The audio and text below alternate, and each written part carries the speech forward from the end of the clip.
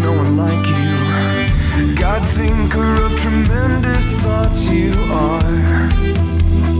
Thinking friendly towards me. God, royal, holy, true you are. And there is no one like you.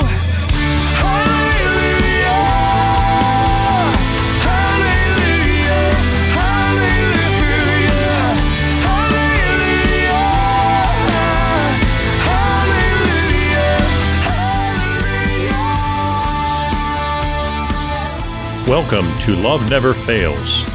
In these last days, revival will come, but begins with our individual walk and personal relationship with Jesus. Let's join Brother John now. Well, good morning, everybody. This is Brother John, and you're listening to Love Never Fails. Now, as usual, who knows where you are in the world listening, and it may be morning, it may not be, but you know what? Good morning. Make it a great day. If it's the end of the day for you, make it a great night and have a great day starting tomorrow. So, we're so glad you're listening, and just a couple of things to share with you. We have a guest today, Brother James, and we're not going to tell you his last name because, as many of you know, we work in parts of the world that we can't really tell you exactly who we are all the time because that government or those governments may not be so keen on us coming into their countries to preach the gospel. But we are, Love Never Fails is all about revival in the last days, and how are we going to get to the place where we see revival, wherever it is that you may be. And as our intro says, we believe that revival begins first with our individual relationship with Jesus. And so that's what we talk about. We're talking about your individual relationship with Jesus. We're talking about revival. Revival is not going to begin in your house, in your marriage, until it first begins in you. It's not going to spread out of your house and your marriage into your community until it begins with you. It's not going to spread into your community in your state or your district or your parish or whatever it is until it begins with you. So instead of sitting back and praying that God would send a revivalist, I just really believe it's time for you and I to be the revivalist and all that creation is waiting for with eager expectation. And so that today we're just going to flow with it and see where the Holy Spirit takes us. One thing we do want to remind you about is, or that's new, is we have a YouTube channel, which is just Love Never Fails at YouTube. You can go there and listen to any of the most recent shows. There's not any video there. We may be able to put some video with some crusades that we've done there if it's not too revealing. But for the most part, you can listen to any of our radio shows, podcasts there, and you can subscribe to that channel, and you don't have to wait for it to air at a certain time. And also, if you want, you can send us emails at loveneverfailswithbrotherjohn@gmail.com. That's loveneverfailswithBroJohn@gmail.com. So I've had my friend James here with me, and James has traveled the world preaching the gospel, teaching and preaching, and just, man, he loves God. He loves people. He and I come from a church in the middle of the United States that is very missions minded. So both of us are very missions minded. But James, how are you doing, man? Just say hi to everybody out there. Hello, everyone. John, I'm doing well. It's good to be here. It's good to talk about the revival, talk about who we are in Christ Jesus, and stepping into the fullness of who we are. Only one rule on our show. You can never say your last name. That's our only rule. So don't call me by my last name. I won't call you by your last name.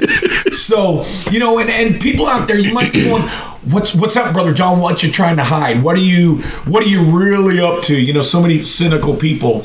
But I can tell you, years ago, I was snuck into a country that I was asked to go in. They basically, I was across the border and sat down in a restaurant about 8 in the morning. And I sat down across the table from a person, and my friend that was traveling with me, we're still friends, we're going over to their nation to teach in their Bible school later this year. And so we're sitting in this restaurant on the border of a particular nation in Asia, and 8 hours later, we're still sitting in a restaurant. And I'm like, what is going on? And we're, just drinking sodas and eating these, we would call them dumplings here in the United States. I'm not going to use the name of what they are because then people would know what country it was. But long story short, at the end of the day, we'd get up to leave. And I had been so just, man, I love to talk. And I could go for hours. And I actually had noticed that there were several men in this restaurant that were there all day. But I didn't let it bother me. I didn't really think about it. I didn't feel any danger or anything. But when we got up to leave, my friend and I, we go walking out. And next thing he goes, we got to go down here. And this other person, these other two people that were across the table were kind of leading us. And as we're walking down this back street behind this building, I noticed all these men who had been in the restaurant were back there. And I'm like, former military, I tensed up. I was ready to go. I was ready to fight. About that time, one of the men that we'd been ministering to across the table reached down and grabbed my hand. Now, also, here we go again, my Western mindset, I'm going, a guy holding my hand. But in that region of the world, that's a gesture. Thing. Yeah, it's a normal thing. It's a gesture of friendship. And I still had peace.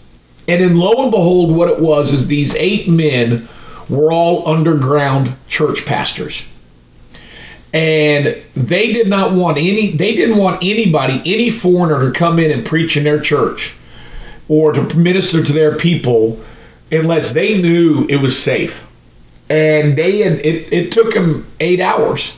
And after 8 hours, they basically had given some sort of signal. And they took us out, went outside, and they said, Brother John, we trust you. We believe that you're the real deal. You're not just here looking for, as I say, a stamp in your, I don't remember the whole conversation, a stamp in your passport or a notch in your belt. I said, yep. And so they put me in a Jeep under a seat. They had the seat cleared out, and they put this thing on me, and 3 of them sat on me, and we went across the border into this particular country. And the border works like this, is even though there's a international border, tourists can go back and forth, but then there's a barrier, and you can't go past that border city barrier. And I heard them at the borders. I didn't understand the language, but I knew we were at the checkpoint, and they let us through the rest of the way. And after about 25 minutes, they let me out and took me into a building. And in there, I ministered to an underground church. And it was just amazing. One of those situations you just go, wow, God. And, of course, coming back, go ahead. They're hungry. Yeah. Oh, yeah. They're hungry. Yeah. And as Brother John says, we're not trying to hide anything. There's just certain nations that don't want to let us in. Yeah. So we don't give our last name. Yeah. It's like the United States stealth bomber. Yeah. We go in under the radar, we deliver God's message, and we come back out. Yeah. And the neat thing about it is we live in a country in the U.S. where we are able to prosper in such amazing abundance that when we use that money to go in, and I don't go around asking for support. I don't go to churches itinerant. I don't do any of that. You know, James, what I do. I basically just work, and then I go. I work and go, work and go. And when we go into those countries, man, they may be poor in a monetary, or even, they probably don't, a lot of them don't have even this old furniture that I've got that we're sitting on. But they're so rich in spirit, so rich in heritage and family, and then when they become born again, wow. They've got a richness in honor as well. Yeah. That many here in the United States don't have anymore. That's right. Yeah. They're hungry. Yeah. They're hungry spiritually, and which is nice because as you start talking and sharing the gospel, it just pulls it out of you. That's one of the most incredible feelings. They're pulling on it. That couple we had dinner with Thursday, we just sat down and it was, they're pulling. Yeah. And you go to these nations where they're hungry. I like to go, send me where nobody is going. That's right. Send me where nobody wants to go. Yeah.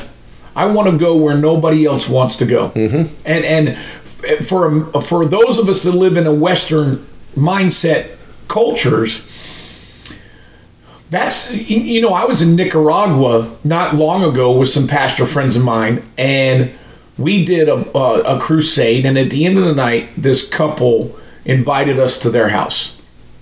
And I was like, oh man.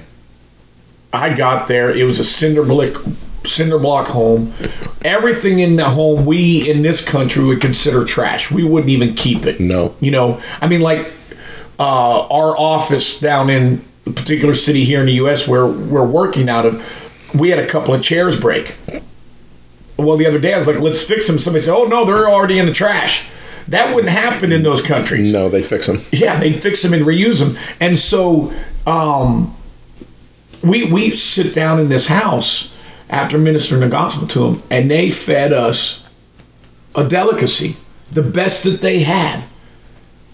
And a lot of you with the Western mindset are going to be hearing this and go, you go, oh, when I tell you this, but it was pig head soup. The cartilage, the tongue, the eyeballs, the brain, the snot, you name it. Before she served it, she said, I washed it really good. I'm like going, oh boy. When you're eating that and you can see you see the ear, you see the nose, you see an eye, you see a tongue and some brain matter, you're like, ooh. You only see that in America on TV. I eat whatever they set before me. That's right. Yeah. I drink whatever they set before me. That's right. And it's good in its own way. That's right. I've never one time I've gotten food poisoning overseas. But I probably had food poisoning 15 times here in the United States from fast food restaurants normally. The one time I got food poisoning overseas, I knew not to eat that. And I wanted to try it. And I remember as I popped it in my mouth, you shouldn't eat that. And then later that night, I was sick, and I was crying out to God, and he was like, son, and he told me, he goes, you're going to throw up and visit the toilet 3 times. And then he said, then you'll be all right. And I woke up the next morning. I didn't wake up the next morning because I stayed up all night in the bathroom. But, when I finally did come up out of the bathroom early in the morning, I felt so much better. But that'll wear you out. That mess will wear you out. The only thing I've ever gotten sick on in another nation, we had taken some people with us, and we hit a tourist resort at the end. And we stopped at McDonald's. And I got sicker than a dog at McDonald's. It's the only time I've ever gotten sick. Yeah. Eating in another nation. Oh. and there are nations out there, guys, if you don't know this, and maybe, I know I have friends in the Philippines that you're probably listening to this, and I'm about to talk about you. Robert, I'm about to talk about you. And, they eat bloat. And I might be saying that wrong. They eat bloat in the Philippines.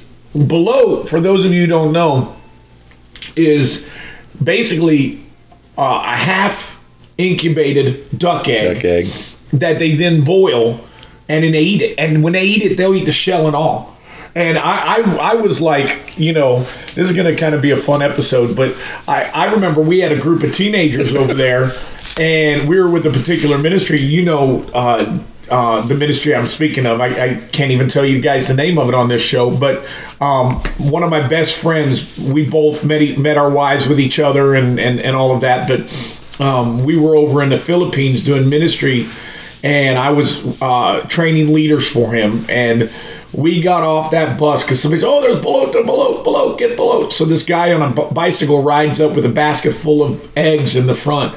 And man, these teenagers, I remember one of them, his name was Jeff. He interned at the ministry, and he was one of the first ones to eat it. And I remember I'd already been to about 15 countries. I'd been overseas in the military. I'd seen a lot. But when he bit into that egg and I heard the crunch and the bones breaking, I was like, oh, I was like, get me out of here. That's one thing I've never eaten. I've never been served in a house, so therefore I've never had to. Don't anybody go think, okay, let's give Brother Johnson, we're going to bleep that out. Give Brother Johnson balut now, because I'm not going to eat it if you do that to me.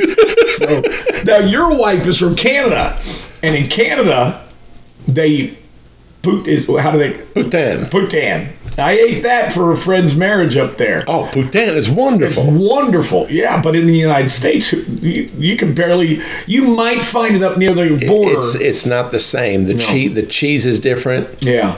It's just not the same. No, it's not, because in Canada, you go to those countries and they make that stuff. They're making it out of whole good food. Here in the United States, we have to turn everything into how can we process it and save a penny. Yeah.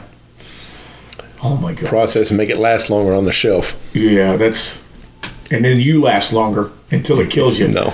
You don't decompose as much as fast as you should. So, adventures and missions.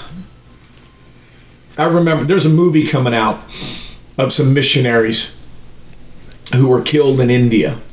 And I happened to be in India at the same time that these missionaries were killed. And I remember I was down in a lower part of India when we heard that these missionaries had been killed, they'd been burned alive in their Jeep. And his sons were in the Jeep with them. And radical Hindus did it. And there's a movie coming out with Stephen Baldwin, and I believe it's supposed to come out next month or something. And people, I'm glad that they're honoring that man with that movie. But here's the problem I see in a movie like that is that it'll scare people from wanting to do missions. It's going to scare moms. It's going to scare parents. But I may go watch it, but I know I was in the country when that happened. And it sent shockwaves through a lot of people. And I've seen people back down from the call of God because of things like that. And because of the challenges of missions.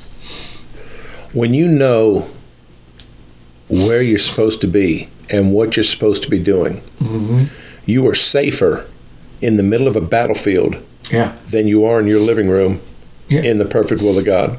Yep. I was 15 miles from the Pakistan border the day that the United States got Osama bin Laden. Yeah. I walked out of my hotel room, and I knew in my spirit something wasn't quite right. Right. And I walked over to the front counter, and it's the only day all week long there was an English newspaper there. Right. There's two guys, maybe 15, maybe 3 meters away. And they're just staring at me the whole time. Right. And I look at the headline, and I'm keeping a poker face. Right. I totally don't show any expression, no change of emotion or anything else. Right. I read the headlines. I don't read anything else. I don't want to indicate that I'm very interested. Yeah. And I opened to the cricket section. Yeah. And I had my first cricket lesson. Yeah. Yep. And I was where I was supposed to be, doing exactly what I was supposed to be doing, teaching in a Bible school. Yep. Bible school. Yep. And they were watching me. They put bait out for me, and I knew I was safe. Yeah.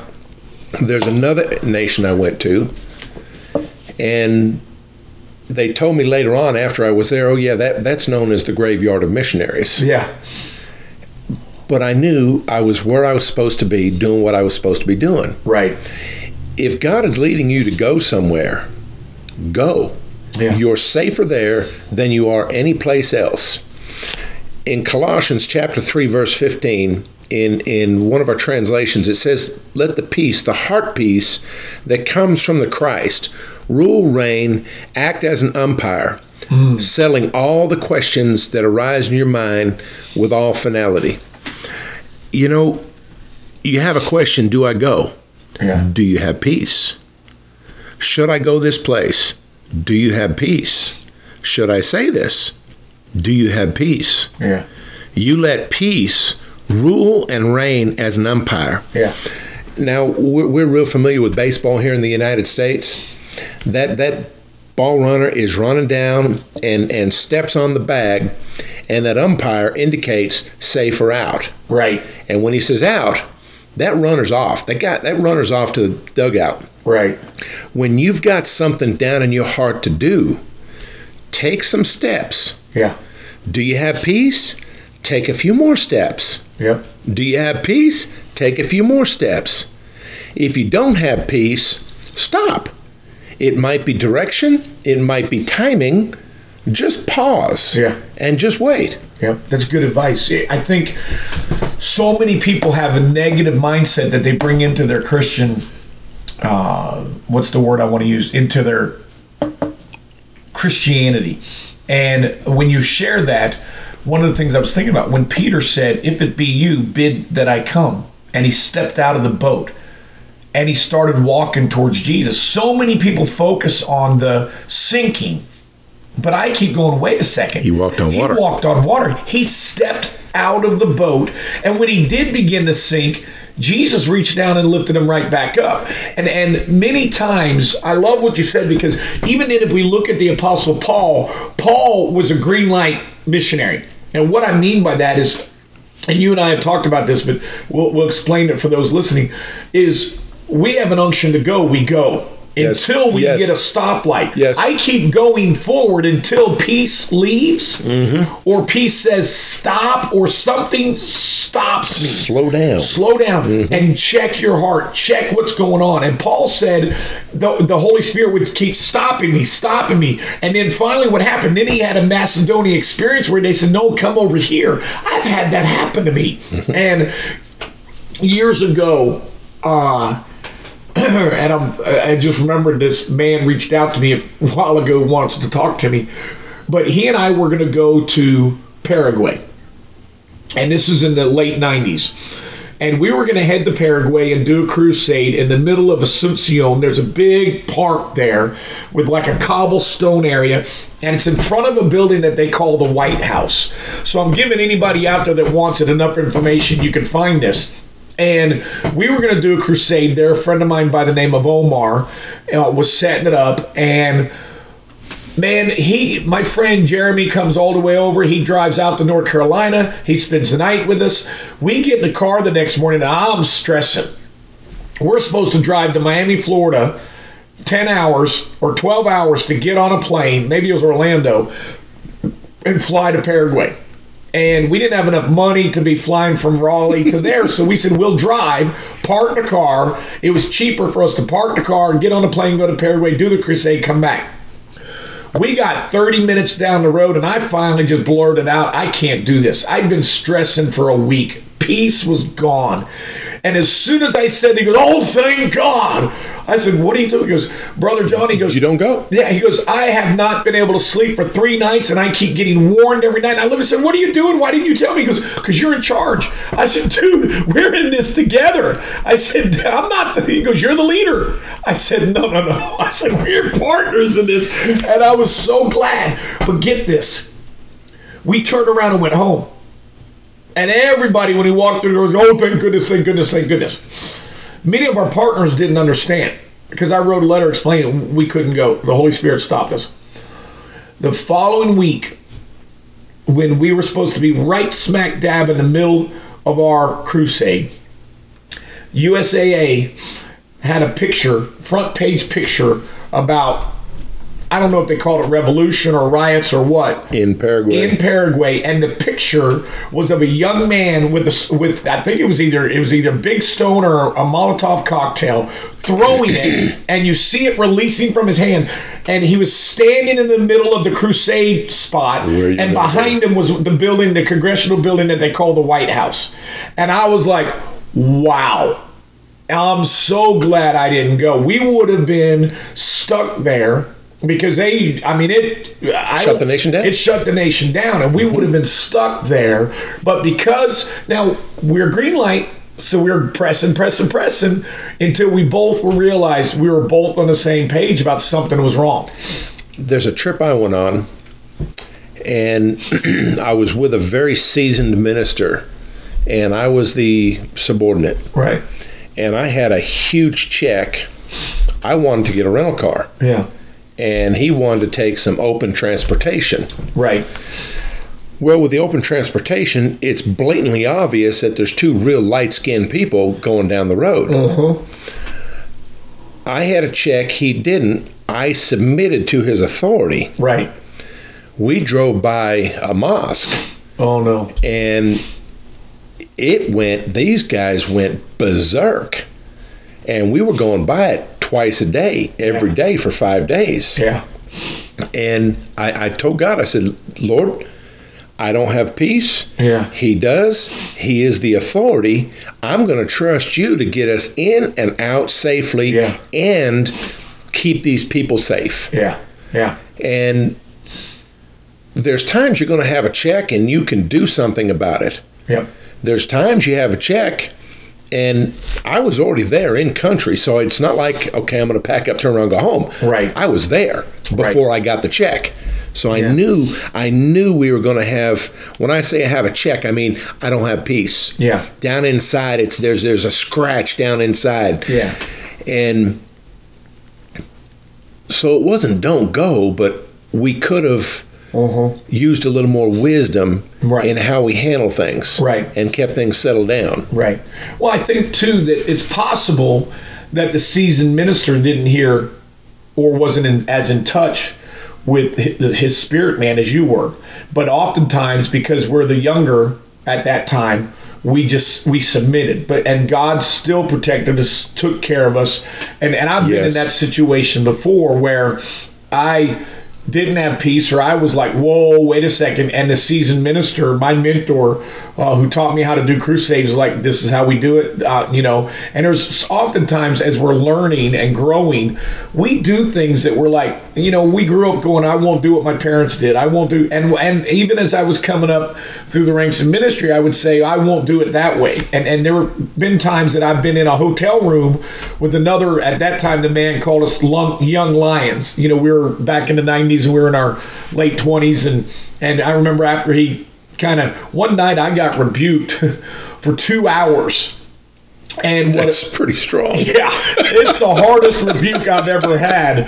And we were on our way from a crusade, and we were getting into the van, and this particular minister, who's very well known and doing a lot of work in Pakistan at this time, so I won't dare say his name, but you might know who he is. I know who you're talking about. My friend and I, my best friend and I, were getting ready to get on the bus or the van, and there were only 4 of us, so he and his wife and then my friend and I. And as we were getting on the van, I saw a man that was just completely naked, and I took the shirt off. I always wear a t-shirt underneath whatever I'm wearing, and I took it off and gave it to the man. And I'm 6'2", so that shirt came all the way down halfway to his knees. Kind of like a quota? Yeah, kind of like. We got on the van, and as soon as the van started moving, he lit into me. Oh, you're one of these guys. You'd be into soup kitchens and homeless, feeding the homeless, and you need to focus and decide what God's called you to do and do it and not be, because he kind of, and I needed to hear it, but at the same time, one of my giftings is in giving and helping people, and so I understood it, so I submitted. And when we got to the hotel room that night, which they always stay a few hours or a couple hours away from the crusade field because of safety. And my friend said to me, John said, he goes, brother, I've never seen anybody. I said, you know what? I may not always do things the way he does it. I said, but I know what I'm learning here. And he's right. To a degree, he was right. I was there on his invitation. Yes. I was there under his leadership. Yes. I was there learning something that I couldn't have learned from anybody else in this world, how to properly do crusades, because there's only a few people who properly do crusades, and I was learning from one of the best. And I deserved it, and I knew it. And maybe that's my military background saying, yeah. And some people wouldn't understand that, but it helps me, We could really go off on a tangent here. Yeah. Great faith, the man understood authority. Yes. I'm a man under authority. I'm a man in authority. I say go, and he does. Yes. And Jesus said, I've not seen so great faith in all of Israel. Yeah. And when you're underneath somebody, you submit. Yeah. You obey. Being military, we're both military. Yeah. Former military. You follow the chain of command. That's right. And there's times, God will, you finish up, there'll be a grace to finish it. Yeah. you learn what you're supposed to learn. You pick up what you're supposed to pick up. Right. And then you may connect back with them again. You may not. Right. That seasoned minister, I never went on another trip with him again. The one that, the one that they took the open transportation where we were very visible. Yeah. And I'm one of those people, too, that I was in a country just last year that on the way out, they let my luggage come back to the United States, but they diverted me. And they said, you have a meeting with immigration. And I'm like, for what?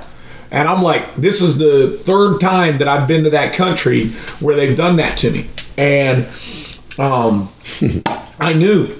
And what it was is some people had put my face with my real name on posters. So somehow or another, ouch. Yeah, it had already caught up, and so one of the things I told all my the brethren over there, I said, guys, I'll come back.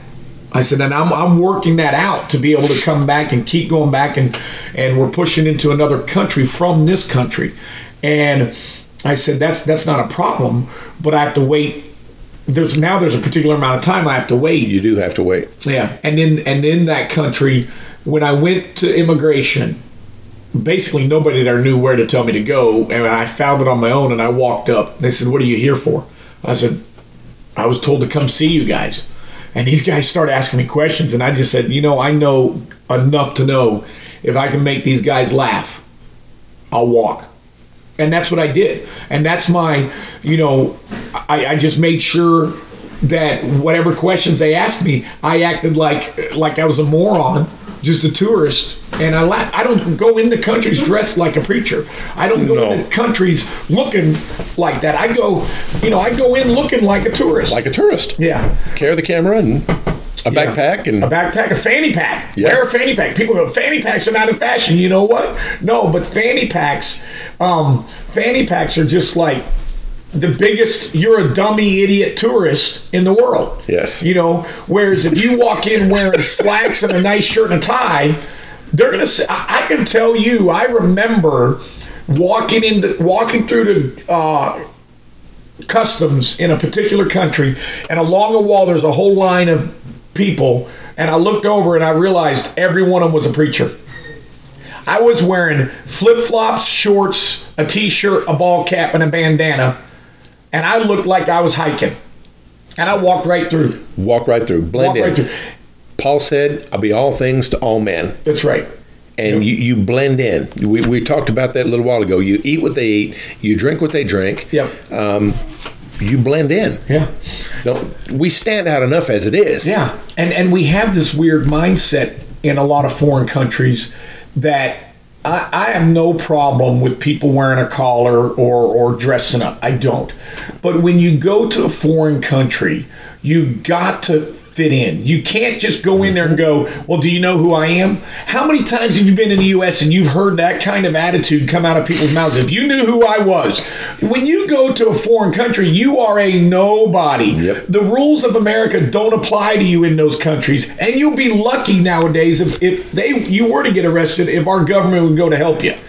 I'm more concerned, not for my safety, but for those who are there after I leave. That's right. What kind of attention did we bring to them? That's right.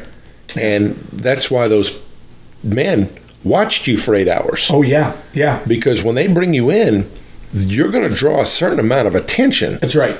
Yeah. And you're going to bring them in. This one nation you were talking about, the Holy Spirit told me, he said, do not go back until I tell you. Yeah. And I know what the change is. That's right. And as soon as that change happens, I will go back. That's right.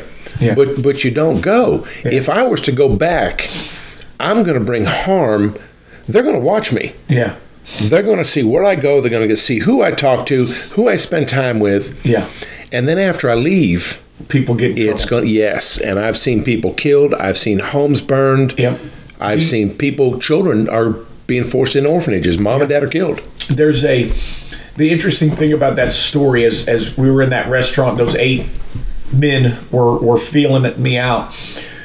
It wasn't, they invited me back, and it probably about a year later, I ran into another minister who heard some of what happened. And it wasn't me that was running around telling people. It was some of the graduates that were with us that day. And this one minister, these two ministers actually got very upset with me. And one of them literally said, "Why did you get to do that and we couldn't?" And I was like, "What are you talking about?" And then it came out, well, they went up there. Both of them And went they up couldn't there get at in. different times and went to that same restaurant and couldn't get in. And they were like, "What's so special about him?" And I'm going, "Oh my gosh." Because those people can't take chances on good words, on charismatic whatever, or even on a dollar bill. You know, just because you have money does. I was sitting on a bus feeling sorry for myself in the mid-90s in a foreign country, feeling sorry for myself because I didn't have money. I went to a specific country with a plane ticket and less than $200 in my pocket, and I stayed there for 4 months, and I had no money. People thought I was a great faster. What they didn't know is I was on a forced fast, and that I was fasting because I couldn't afford to eat. I couldn't afford to do anything. And I was crying out to God a little bit one day sitting on the bus, and I was looking out the window, and clear as day I heard God. He told me 7 things concerning missions. And the first thing he told me, he goes, "Having money doesn't make you ready." No. And I went, because I was challenged by a particular person who was younger than me, but his daddy was a preacher in the U.S. and he was fundraising hard for him. I'd go sit down at restaurants with these guys. "Brother John, you gonna order?" "Oh, no, I'm good." "Brother John, you gonna order?" "No, I'm good." And I was forced fasting. I was believing God for food in the midst of 10 other missionaries, all who had more than enough. We were in a Brahms overseas, only, not 37 flavors. They had 4 flavors, but we were in a Brahms when I got a phone call that my father-in-law had passed away. The phone call came through one of the other missionaries because I didn't have a phone. And it was when cell phones were still on the rise. And this particular person, whose daddy was also a pastor, had a cell phone. And he handed the phone to me, and they told me, "Yeah, your grandpa." And they go, "Where you at?" I said, "Oh, I'm at an ice cream shop." "You eating ice cream?" I said, "I'm not eating ice cream." But I couldn't even afford to enjoy the ice cream. And I was crying out to God, and I was upset. And then I quit after that. After I realized that, and God told me those things, at that point I was like, "You know what? I'm sorry, God, for even complaining. I'm sorry." You got in. They didn't get in because of ego. You got in because of no ego. Yeah. It's. Don't you know who I am? Let me in. I'm the big wig. They're gonna bring problems. Yeah. I know of a particular minister who used to have some big meetings in the central part of a nation, and I used to wonder how that happened. Well, he's got enough money that he pays people to come to those meetings and puts them up in hotels. He feeds them. He does. So all these people from that nation come there because he puts the money up. But then he takes all the photos, takes everything so that he can come back to the U.S. and raise more money. Yeah. He can go over there and put all those people up for a couple $1,000s, come back and raise tens of thousands. I used to be the guy that when I first was saved, it was in a church in Bartlesville, Oklahoma. I got invited to a play called Heaven's Gates, Hell's Flames. And I went to this play and ran to the altar that night. And what happened is all my prior Bible reading and questions came to a head right there. And I gave my heart to Jesus. And it used to make me upset when I'd see missionaries come through and they'd have pictures of starving, naked, whatever, these tearjerker photos. It would make me mad. And they would always present it as, "You need to help them." And I'm going, "Why didn't you help them?" And then even what makes it even worse is, even though that bothered me, that they were taking photos like this, it bothered me. So that was one of the things we didn't want to ever do. We didn't want to take photos of the poor and destitute. We tried to take photos of fun. And then the other thing is I don't like is that they come to churches and they show you all this heart-wrenching stuff and they can raise 10 cents. I went to a church in the middle of nowhere, Texas, and I'm sharing about being in a particular country. And I'm not doing it from a negative mindset. And this man just interrupts me. Middle of service. I'd never had that happen before. I was newly married. I was 27 years old, and this guy's interrupting the word. "What are you doing interrupting my service?" Oh, this guy looked like he needed to cut his hair. He needed to shave. It looked like he hadn't changed his shirt in 5 weeks. He didn't even have laces in his shoes. And I'm like going, dude is nasty. Just straight up, you know? And he goes, Brother John, I just can't believe it. I'm like, what? And I'm thinking, Pastor, help me out.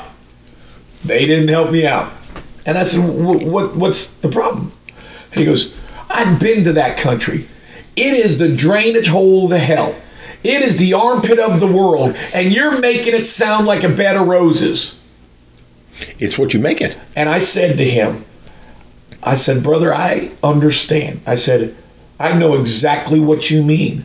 I said, but what God called me to do, how on earth can I then come to you guys and complain and cry and moan and groan about what God called me to do?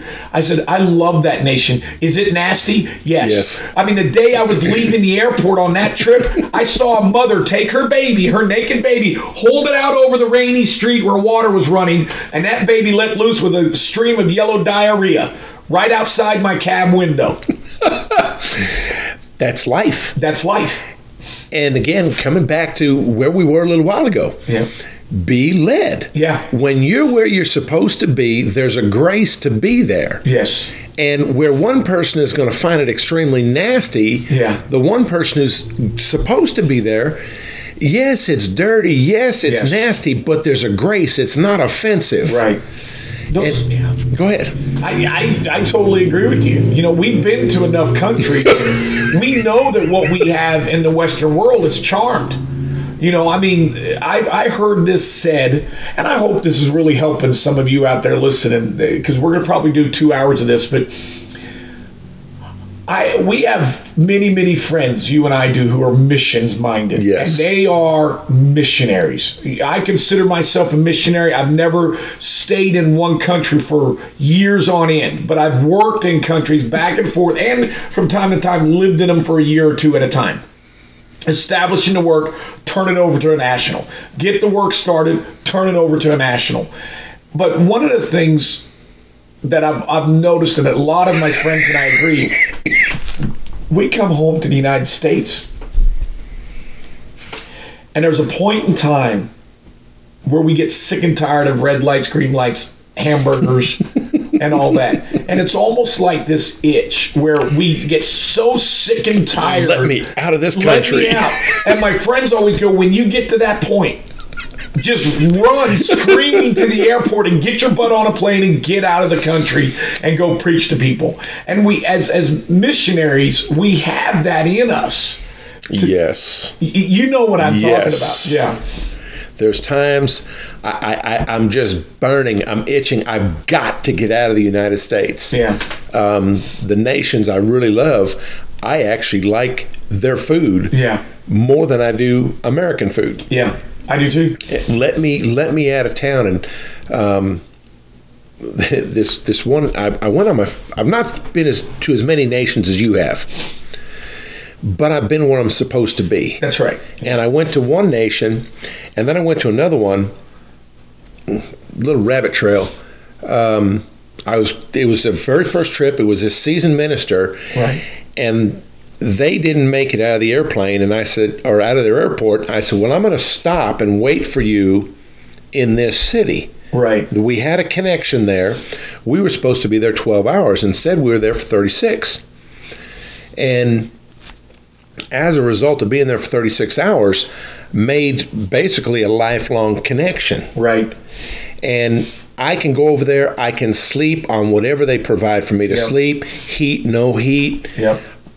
There's a grace to be there. Yeah. You know, here in the United States, when I'm in the United States, I have to be pacified. Can I say it that way? Yeah, why not? But when I go overseas, I'm in my place. Mm-hmm. I can sleep in a bed with no air conditioning overseas and no problem. I can eat things overseas that I can't eat in the United States, no problem. No problem. I can go places and accomplish things that people go, how did you do that? And T.L. Osborne used to say that when he got off the plane, he would put his hand down on the ground and just say, I declare and decree that this belongs to God. and he would just pray over that land. And he would always talk about this sense of, I want to use the word oneness, but this sense of belonging overseas. Mm-hmm. There are people that have come to me throughout my life as I've traveled overseas, and they say, boy, I'll give you an example. We at our church, at a church in North Carolina, this is back in the 90s, we took a team overseas a few times, and somebody came up to me and said, do you know you are a completely different person overseas than you are here in the U.S.? And I just laughed, and they said, what is that? I said, because I'm out of place in the United States. Mm-hmm. God said, go to nations. I argued with him, but he said, I want you to go to nations.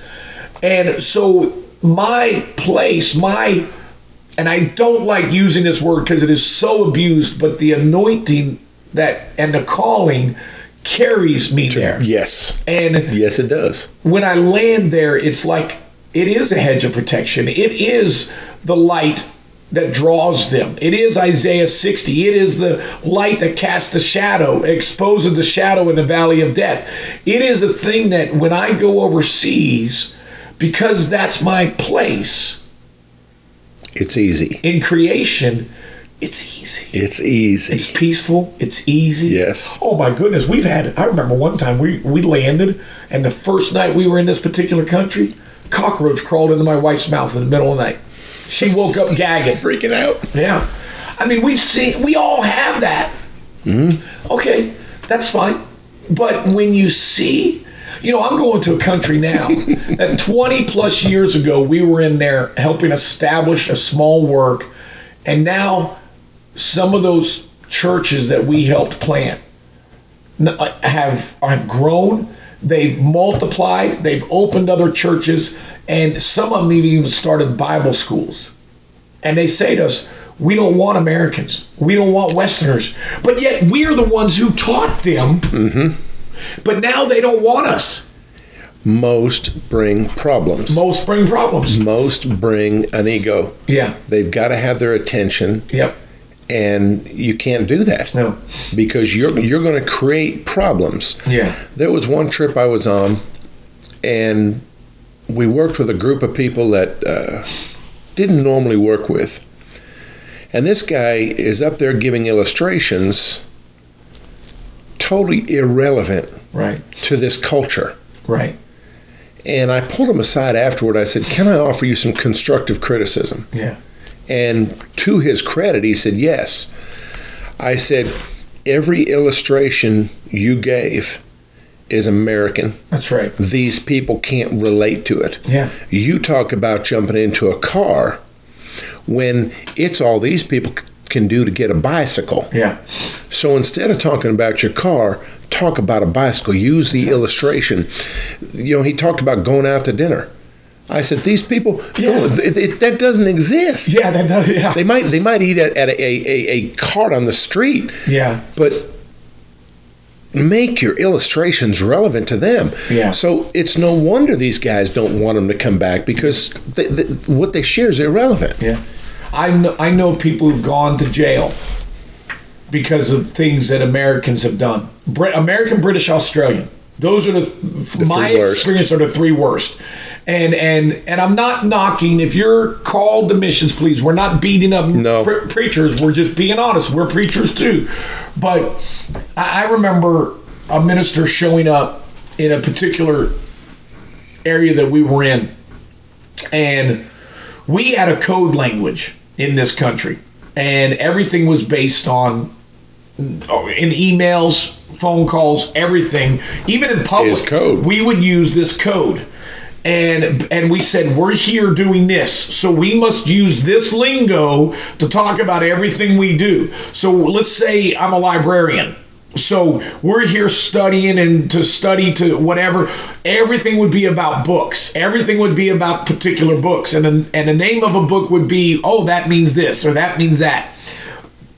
Well, this guy showed up. His name was Rob. I will not tell you his last name. And he just started, I'm the apostle of this. And I'm like going, oh boy, he's trouble. Please shut up. Please shut up. After about 3 weeks, we managed to convince him that there was a wide open area all the way on the other side of the country. You need to go over there. Did you help him with the plane tickets? Yeah. We literally helped him get there. He had his family with him. He goes up there, and within 6 months, he got deported and kicked out of the country. But the thing is, because he didn't protect anything in his email, anything in any of that, he got all those other people kicked out of the country with them, and some people thrown in jail, the nationals. You know, there's one nation we went to that if you're not careful, the first time they catch you, it's 3 months in jail. The second time, I believe it's either a year or something.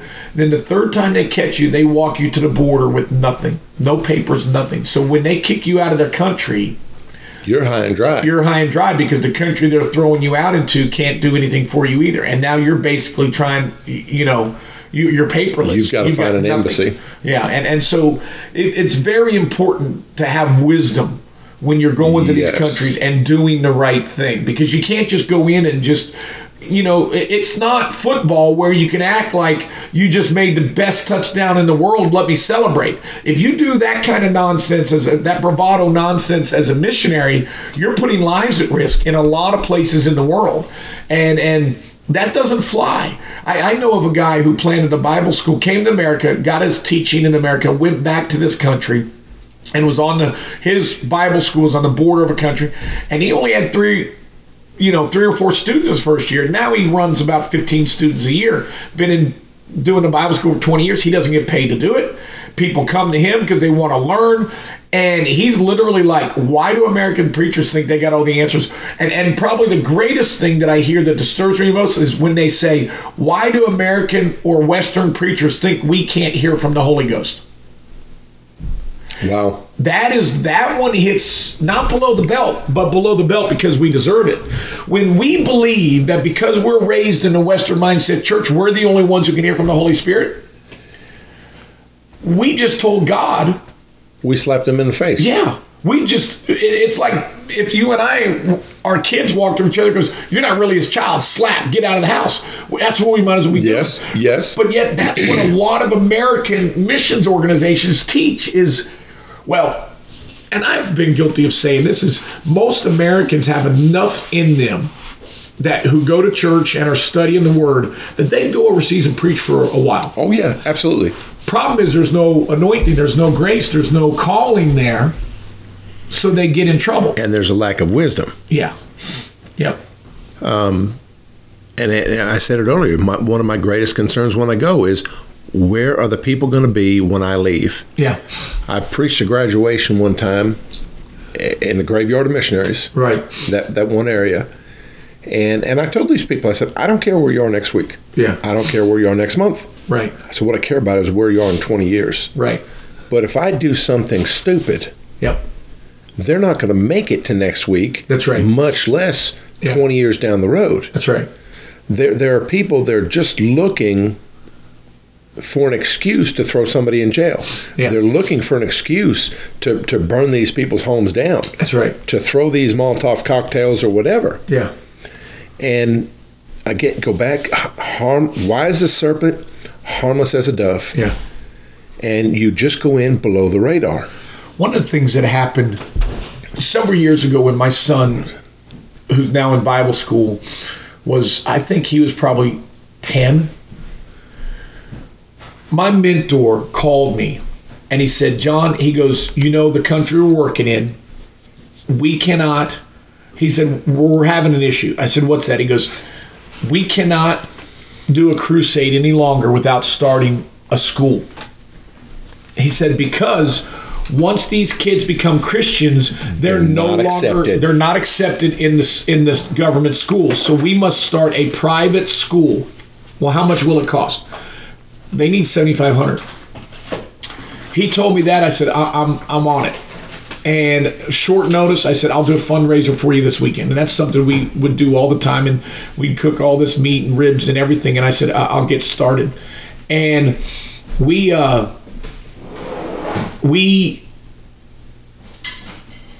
went out there on a hot July day and did everything we could.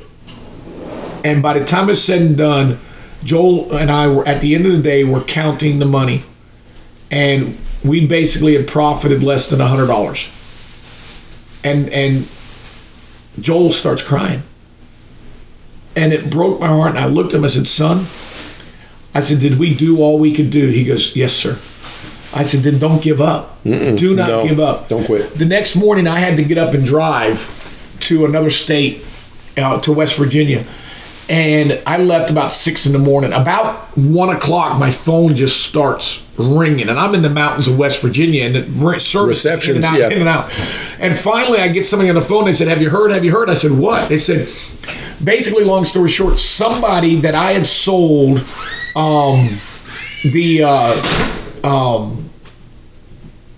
ribs, the plate of food to the day before, because it was so thrown together so fast, they didn't really know if what we were doing was real. Because, I mean, I'd done this thing in a matter of days. And so we're on the side of the road selling food, trying to raise money. And he went to a church service where a friend of mine who's a pastor was saying, yep, we got some friends, they're trying to raise. And this guy goes, I met those guys. Were they on the side of the road? He goes, yeah. He goes, and he wrote a check.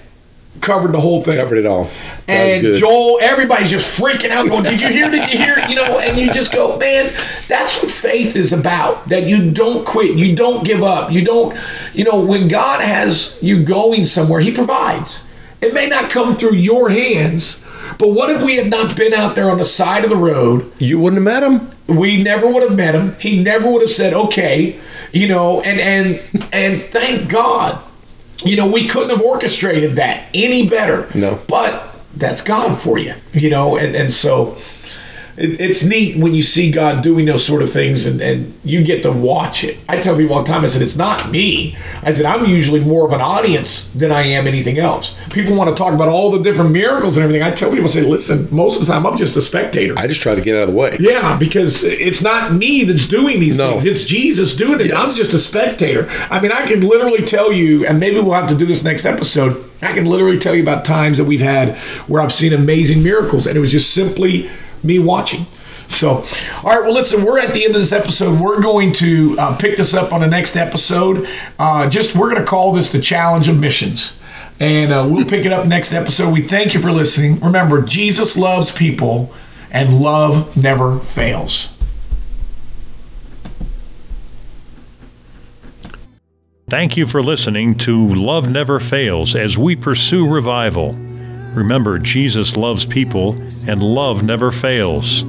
For more information on Love Never Fails and ministry events, please email us at loveneverfailswithbrojohn@gmail.com. That's Love Never Fails with BROJOHN @gmail.com.